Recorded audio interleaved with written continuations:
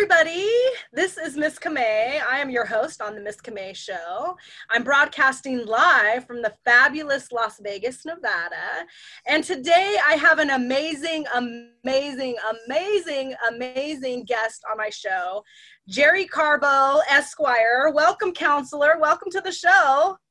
Well, thank you, and thank you for having me. Yes. Great to be here. Yes, of course, of course. So for those of you who don't know who Jerry Carbo is, Jerry is the president of the National Workplace Bullying Coalition. For those of you who are familiar with me and my platform of workplace bullying, I partnered with the National Workplace Bullying Coalition back in 2015 through Miss Kamay's Black Tie Fashion Gala. And that's where I met Jerry, and we worked together there with the gala, and then moved into a book project, an anthology project that we worked with other board members on. And so we have a little bit of history, and here today, present day, we are doing amazing things within the nonprofit, which we're going to talk more about in our interview. So Jerry, I want to really kind of highlight that you are a professor of labor relations and business and society at Shippensburg University Grove College of Business. How long have you been doing that? Well, I've been here at Shippensburg University for 12 years, and sort of hard for me to believe this, but I've been in academia now for 20 years. I was at Fairmont State University prior to Shippensburg, and I was a director of the MBA program there, in addition to being a faculty member. Wow. So how did you go from being a lawyer and practicing law to teaching? How did you make that transition? Yeah, so I mean, so my career path is really, I started off in HR actually. I was an employee relations manager and then an HR manager for two different Fortune 50 companies. And you know, my view has always been sort of the shirt I'm wearing today, workers' rights or human rights. And my goal really as an HR manager and as an employee relations manager was to further that cause, to be able to be the advocate for workers. And as many of us, I think, realize today, it's tough for HR to be truly that advocate. You know, HR reports to management. HR is part of management. It's sort of like if you're in litigation, asking the other side to select and pay for your attorney. And of course, you would never trust that. And HR is sort of the same way.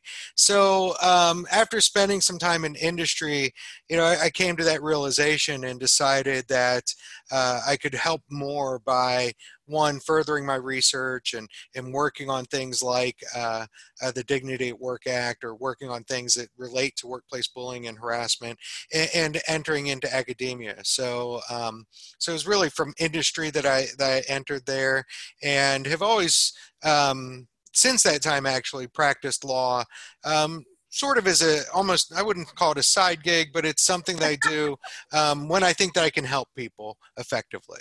Got it. Got it. So there was also a time that you served on the EEOC Select Task Force for the Study of Workplace Harassment. So talk to me about that.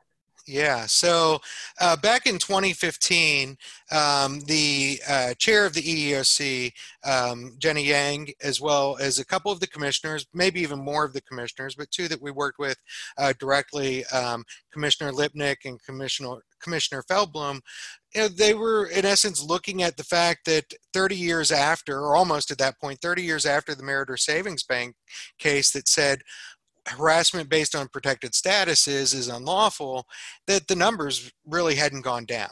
The commissioners were noticing that much of the workload and caseload at the EEOC was in workplace harassment. And so what they looked to do is to bring together experts from across the country in all different fields and different areas to figure out ways to really solve the problem differently than what had occurred in the past 29 years. You know, and the idea was, let's bring this group together and study for a year and hopefully get a report out on the anniversary of the Meritor Savings Bank case. So it marked 30 years, and we would say the next 30 years are going to be different.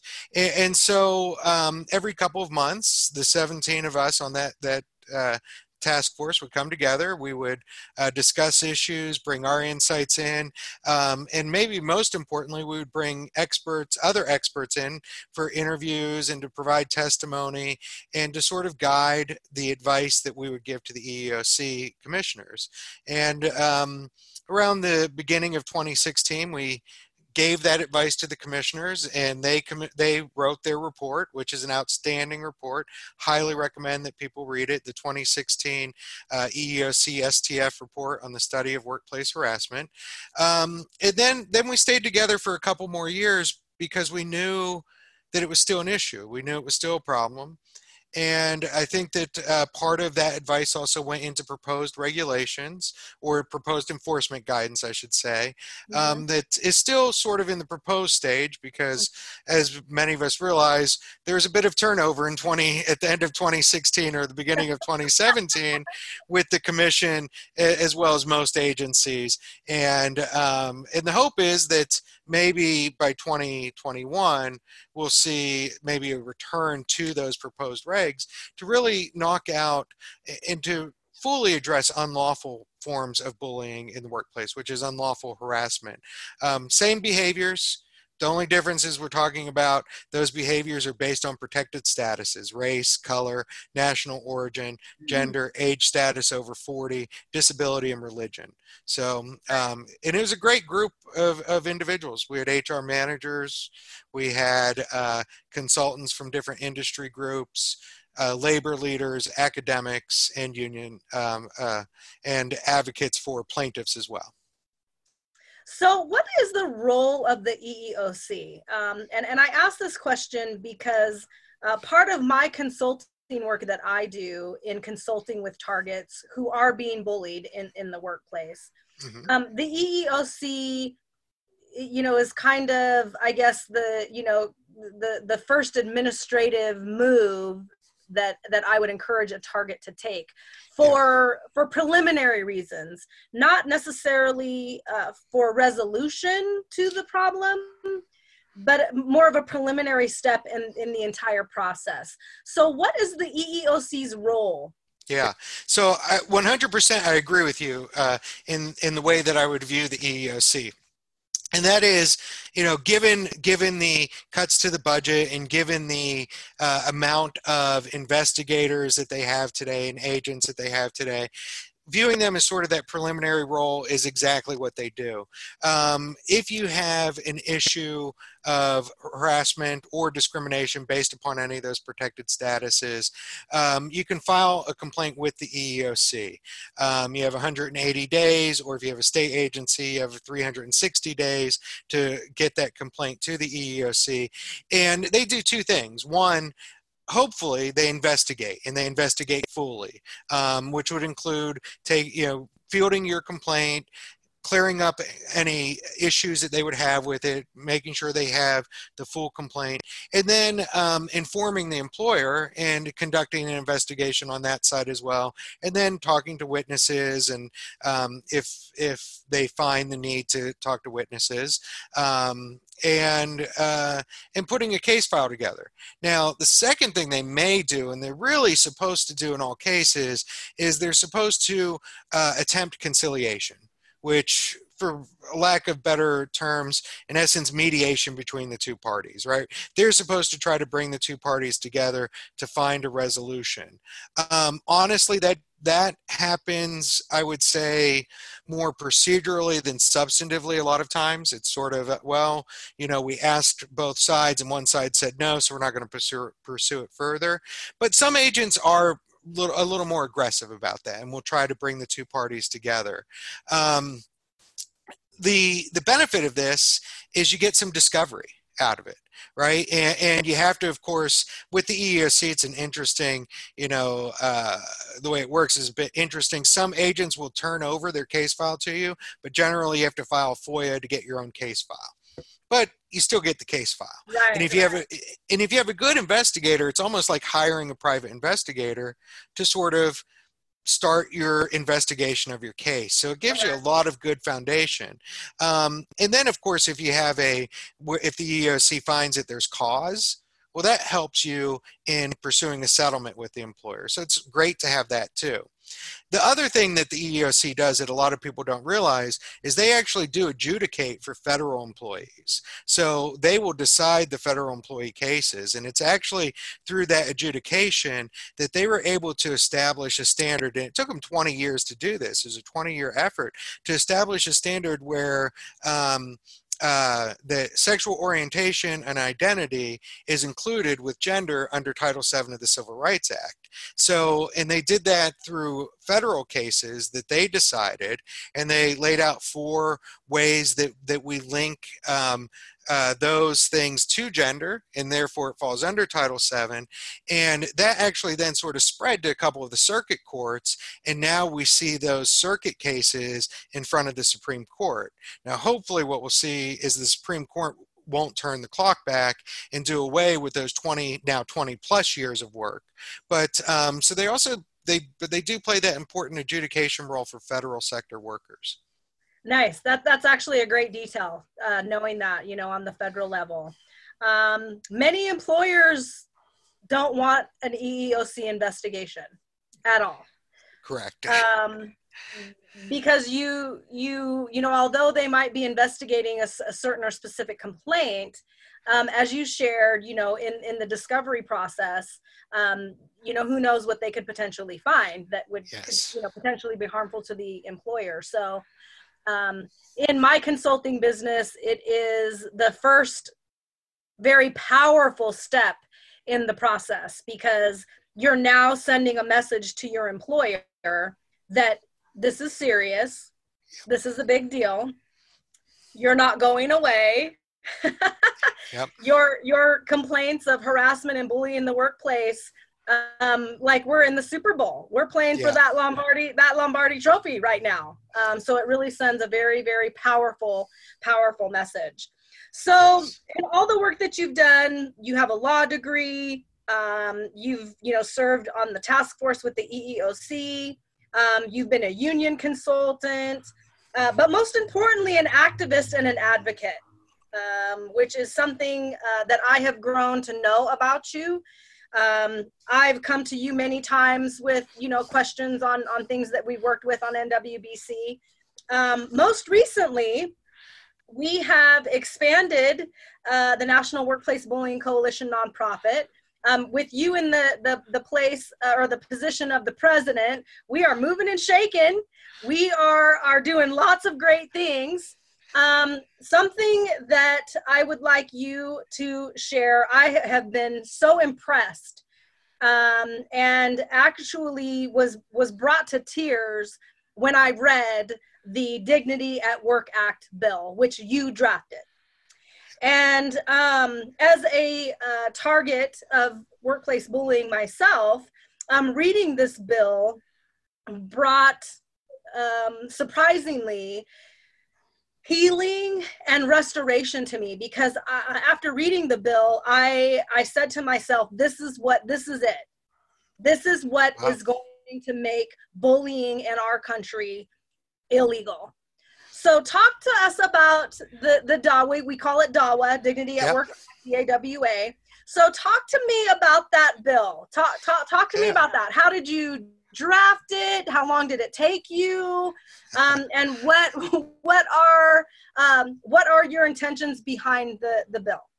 Yeah, so the first version of the bill, I would say, took the longest, because the first version of the bill is really, I would say, 20 years culmination of all of my work and experience and all of my research into workplace bullying. So it encompasses my time in HR, it encompasses my time in drafting and implementing workplace harassment policies and engaging in training and conducting investigations.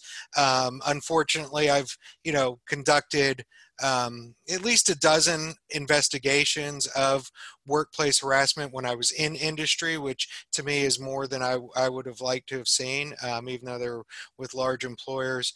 And then I interviewed dozens of targets of workplace bullying for my research. And it's really those targets that developed the bill, is how I would put it. You know, it was their experiences, their stories. And the reality is, you know, when we start looking at bullies or target stories of bullying, they're all important. And so oftentimes we miss that fact. I think our jurisprudence system misses that fact. We address unlawful harassment because it's discriminatory, but what we're missing is it's the harassment, the behavior that's actually what we should be addressing. And Yes. even more than that, it's the dignity that we should be addressing. Everybody has an inherent right to dignity. And Right. that came through so clearly with the targets that I spoke to and that I had the chance to interview and then watch in focus groups as part of my research as well. And the bill really grew out from their experiences. And that was the first draft of the bill.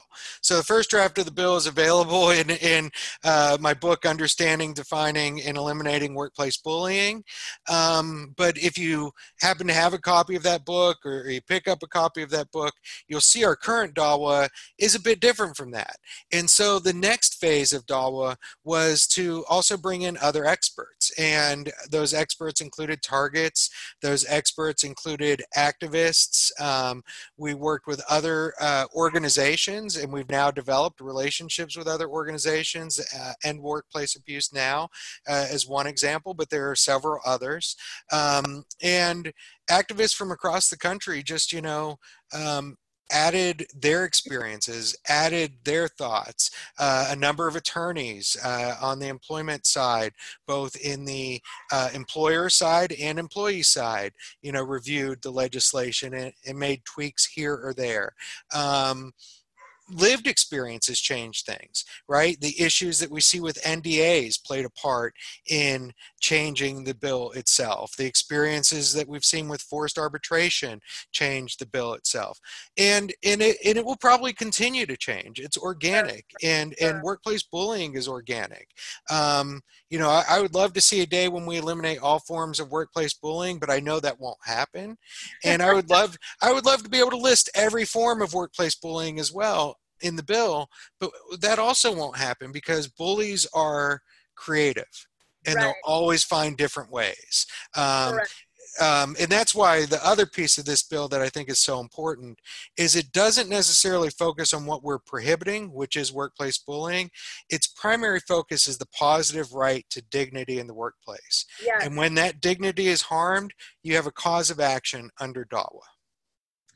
Right. So for those of you who don't understand our legal jargon, cause of action it actually is the basis for a lawsuit, for Yes. you to file a lawsuit. And that really is required in any potential lawsuit. You have to have a cause of action to be able to sue. So our intention with the bill is to lobby it to our city and our county and our state officials in respective states. So NWBC has put together an amazing board of directors. We have Janice White, who's one of our board directors, Deb Falzoy, who was a guest on my show a few weeks ago. Just amazing, amazing team of people from around the country that you have facilitated and put together. And so we are looking for bill directors in each Yes. respective state to really, hand walk this bill to our city and county and state officials. So talk to us about the importance of the role of the bill director in each respective state. Now, how many states we've got? Was it 12 states we've got bill directors in now? Yeah, we add almost every day. So Deb, who you just mentioned, keeps me updated on that, and she is sort of the one collecting the numbers and keeping the legislative side of things organized. And I believe we just added a couple more states, so we're probably up to 14 or to 15 at this point. So I know she has sent me some information. Exactly. And some of the states are surprising. So I know states that you wouldn't think of. South Carolina, for example, we have some traction there, and that's not known as an employee-friendly state by any means. And so it's always good to see those things. But the bill directors are the heart of the legislative side. So the National Workplace Bullying Coalition, what we do is we provide the support. for people to pass this legislation. We provide the support for people to take other steps to address workplace bullying as well, but we're not actually the what would I say? We're not, well, one, we don't engage in lobbying, of course, because we're a nonprofit organization, but we also really just are there to support those bill directors. They are the heart of everything if we want to see legislation in this country. And really, it's at the state level that we seem to be having some of the most success, with also some potential for local level legislation, and eventually we hope for federal, but I think that's a little bit further down the road. But the state directors, they are the key. They're the ones who reach out, who find legislators who are interested, who, you know, we help to give them the information to support and to argue for why this bill makes sense. But the other thing is, you know, my expectation is that state bill directors, as I've said, DAWA is organic. We 100% believe that there needs to be a strong bill with strong enforcement to end workplace bullying, to protect dignity in the workplace. But that might differ from state to state. And so when a bill director finds an issue and says, this is what works with my state, then we want them to bring that forward and maybe to consult with us, and we'll address whether or not those changes make sense and what else might be able to be done. But it's really the bill director's bill until it becomes a legislator's bill. And that's the other thing people need to understand. Once a bill enters into a legislator's hands and they put it forward, that bill belongs to the legislators. And so again, DAWA might change at that point in time. But everything that happens at the state level, it's the bill directors that do it. They bring people together. They form their team. They organize their team. They are the heart and soul. And what we look at is our role as the National Workplace Bullying Coalition, as well as the other organizations we work with. We're there to support them in any way that we can, whether that's advice, whether that's just lending an ear, whether, it's, proofreading, anything that they need, that's what we'll do. We're helping them to organize. One of our teams, we've sort of talked with them about what different people can do in different roles and how that makes a team work together. So Sure. Well, the board within itself, and the volunteers that we have, with the coalition, like we simply don't have enough time in this interview to really list off the credentials and, the people who have joined us, our board members, our volunteers, the bill directors that we have. It is a group of people that share a common vision of removing workplace bullying out of our workplaces. Yes. And I mean, your resume is extremely impressive. Sue Yang, who is on our board as well, she was also part of the EEOC for many years. She's a lawyer as well. I wish we had an office where we could go to every day, yes. where we could all work together. What an amazing office that would be, Yes. Just so much experience. And the passion, behind this cause. So for those of you who are interested or who might, want a little bit more information about becoming a bill director or just volunteering, you don't necessarily have to, volunteer and become a bill director. If you have a story, if you know someone who has been bullied in the workplace, we would love to hear from you. There is a place for everybody, right, Jerry? Yes, without a doubt. And I think that those places, what you'll also find is there's a lot of catharsis in those roles. So even if you say, I want to be involved, I'm not sure if I want to be a bill director yet. And even if you become a bill director and maybe a bill never gets put forward, just being involved, I have found it can be so helpful to people who've been through a bullying experience. So everybody is welcome. And there are all kinds of things that you can do. Yes. So what would you say to someone who who feels like they're being bullied in the workplace right now. What, I guess, advice, because you're a lawyer, so you can give us advice, right? I can give you some, yes. So what advice would you give them? What would you tell them? Yeah, so I think the first thing is, if you've come to the point where you think you might be bullied in the workplace, you almost definitely are. Because what typically happens, and I think this is part of a cultural thing in the United States, is when people are targeted for bullying, they ignore it for a long time. And they don't like to admit to being bullied. And so there's almost sort of this individual consciousness that arises after a bit of time. So if you think you're being bullied, one, you probably are. And when you come to that realization, my first thing I would say is step back and assess the damage that's been done to you. Okay, because you've really always got to keep your eye on that. And the unfortunate reality is, for the vast majority of targets of workplace bullying, the end of their story at that place of employment is that they're going to end up leaving. And for many targets, the key is identifying when you have to get out. Right. And you have to get out before the damage is irreparable. Right. And it can become irreparable. So always focus on that.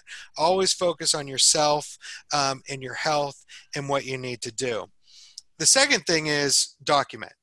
From the second you think it might be happening, document everything, good and bad. Document interactions that you have.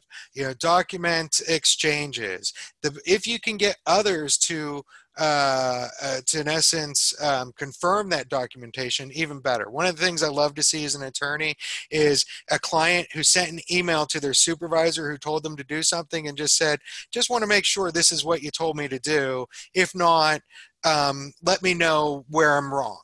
And then you send that email out, and I don't even care if there's a response. I just need to see that you sent the email so that it was received, and they had a chance to say, oh, no, that's not what I meant, And if they haven't done that, they've just confirmed what you said. So if you can document things that way, all the better. But keep solid documentation.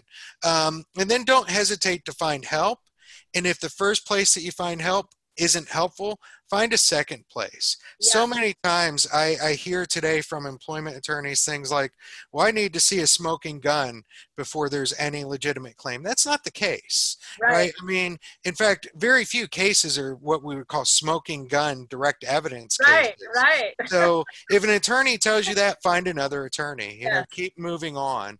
And then since it's progressed, again, I would go back to that first piece of advice, and that is, at some point you might have to be prepared again to know when it's right to leave, because I know how difficult that is in today's economy, and I know sometimes that's not possible, and I know that has a lot of costs to it, but we also know from the research that things like heart disease, PTSD, suicide ideation, and even suicide are all outcomes of workplace bullying. And nobody wants to see that, or at least nobody in our group wants to see that happen to any individual. And definitely not for work. Right. One of our current Twitter tags right now is "not dying for work," and I don't want to see anybody die for work. That shouldn't happen.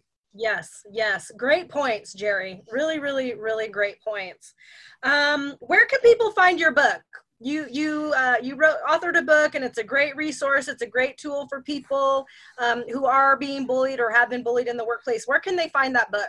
Yeah, so I mean, pretty much any bookstore it should be available. However, what I would really like to see is people going to Routledge directly, because of course, when we think of bookstores today, we tend to think of Amazon, and I would just recommend, until Amazon cleans up their act, I don't want to endorse their act with their employees. I don't want to endorse them at all. So you can go directly to the publisher, Routledge, and if anyone's having trouble finding it, they can always email me, and I can make sure to direct them that way. But again, Routledge directly sells it, and that would be my preferred. But any online bookstore tends to carry it. Perfect. I will definitely post the link down here in the comments where you can actually get a copy of that book. If you're having challenges, you can definitely reach out directly to Jerry Carbo for the book as well. You can contact me. I can connect you directly to Jerry. Yep, exactly. where he can help you. For those of you who want more information about the Dignity at Work Act and the things that we are doing with DAWA, if you're interested in becoming a bill director, please go to our website, dignityattworkact.org. You can actually read a copy of the bill there. There is a bill director toolkit that is on that website that you can read through and really determine, in what capacity you want to be involved. If you have questions, if you want legislative updates, you can actually email us at info@dignityattworkact.org, and we can get you signed up for those legislative updates. Jerry, where can people find you and connect with you directly? So, I mean, a number of ways. I am a professor at Shippensburg University, so you can always contact me through that contact information. But really, the best way for this issue would be through the workplacebullyingcoalition.org, which is the National Workplace Bullying Coalition's website. And there's also a contact information there that has an email address, or you can just drop a message into the Dropbox there, and I will receive that. But again, if people really want to take the next step, you can go to Shippensburg University, and my email is right there on the directory of that as well. So perfect. Thank you so much for joining me today, Jerry. I so appreciate your time. I value this content so much. This is a platform of mine. It will be until the day I die. I definitely am grateful to be a part of this and be involved, and to be able to rub shoulders with someone as iconic as you on the topic. You are just a vessel of information, support, and love and compassion for us.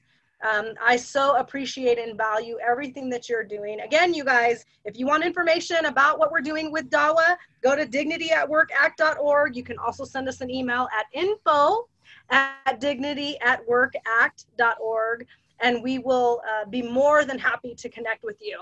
Thank you so much, Jerry, for being my guest. We'll see you on our board meeting call. Yes, looking forward to it. Thank you so much for everything you're doing and for inviting me today. So really appreciate it. You're welcome so much. Have a fabulous day, and we will chat soon, Jerry. Excellent. Thank you so much. Bye-bye, everybody. Bye.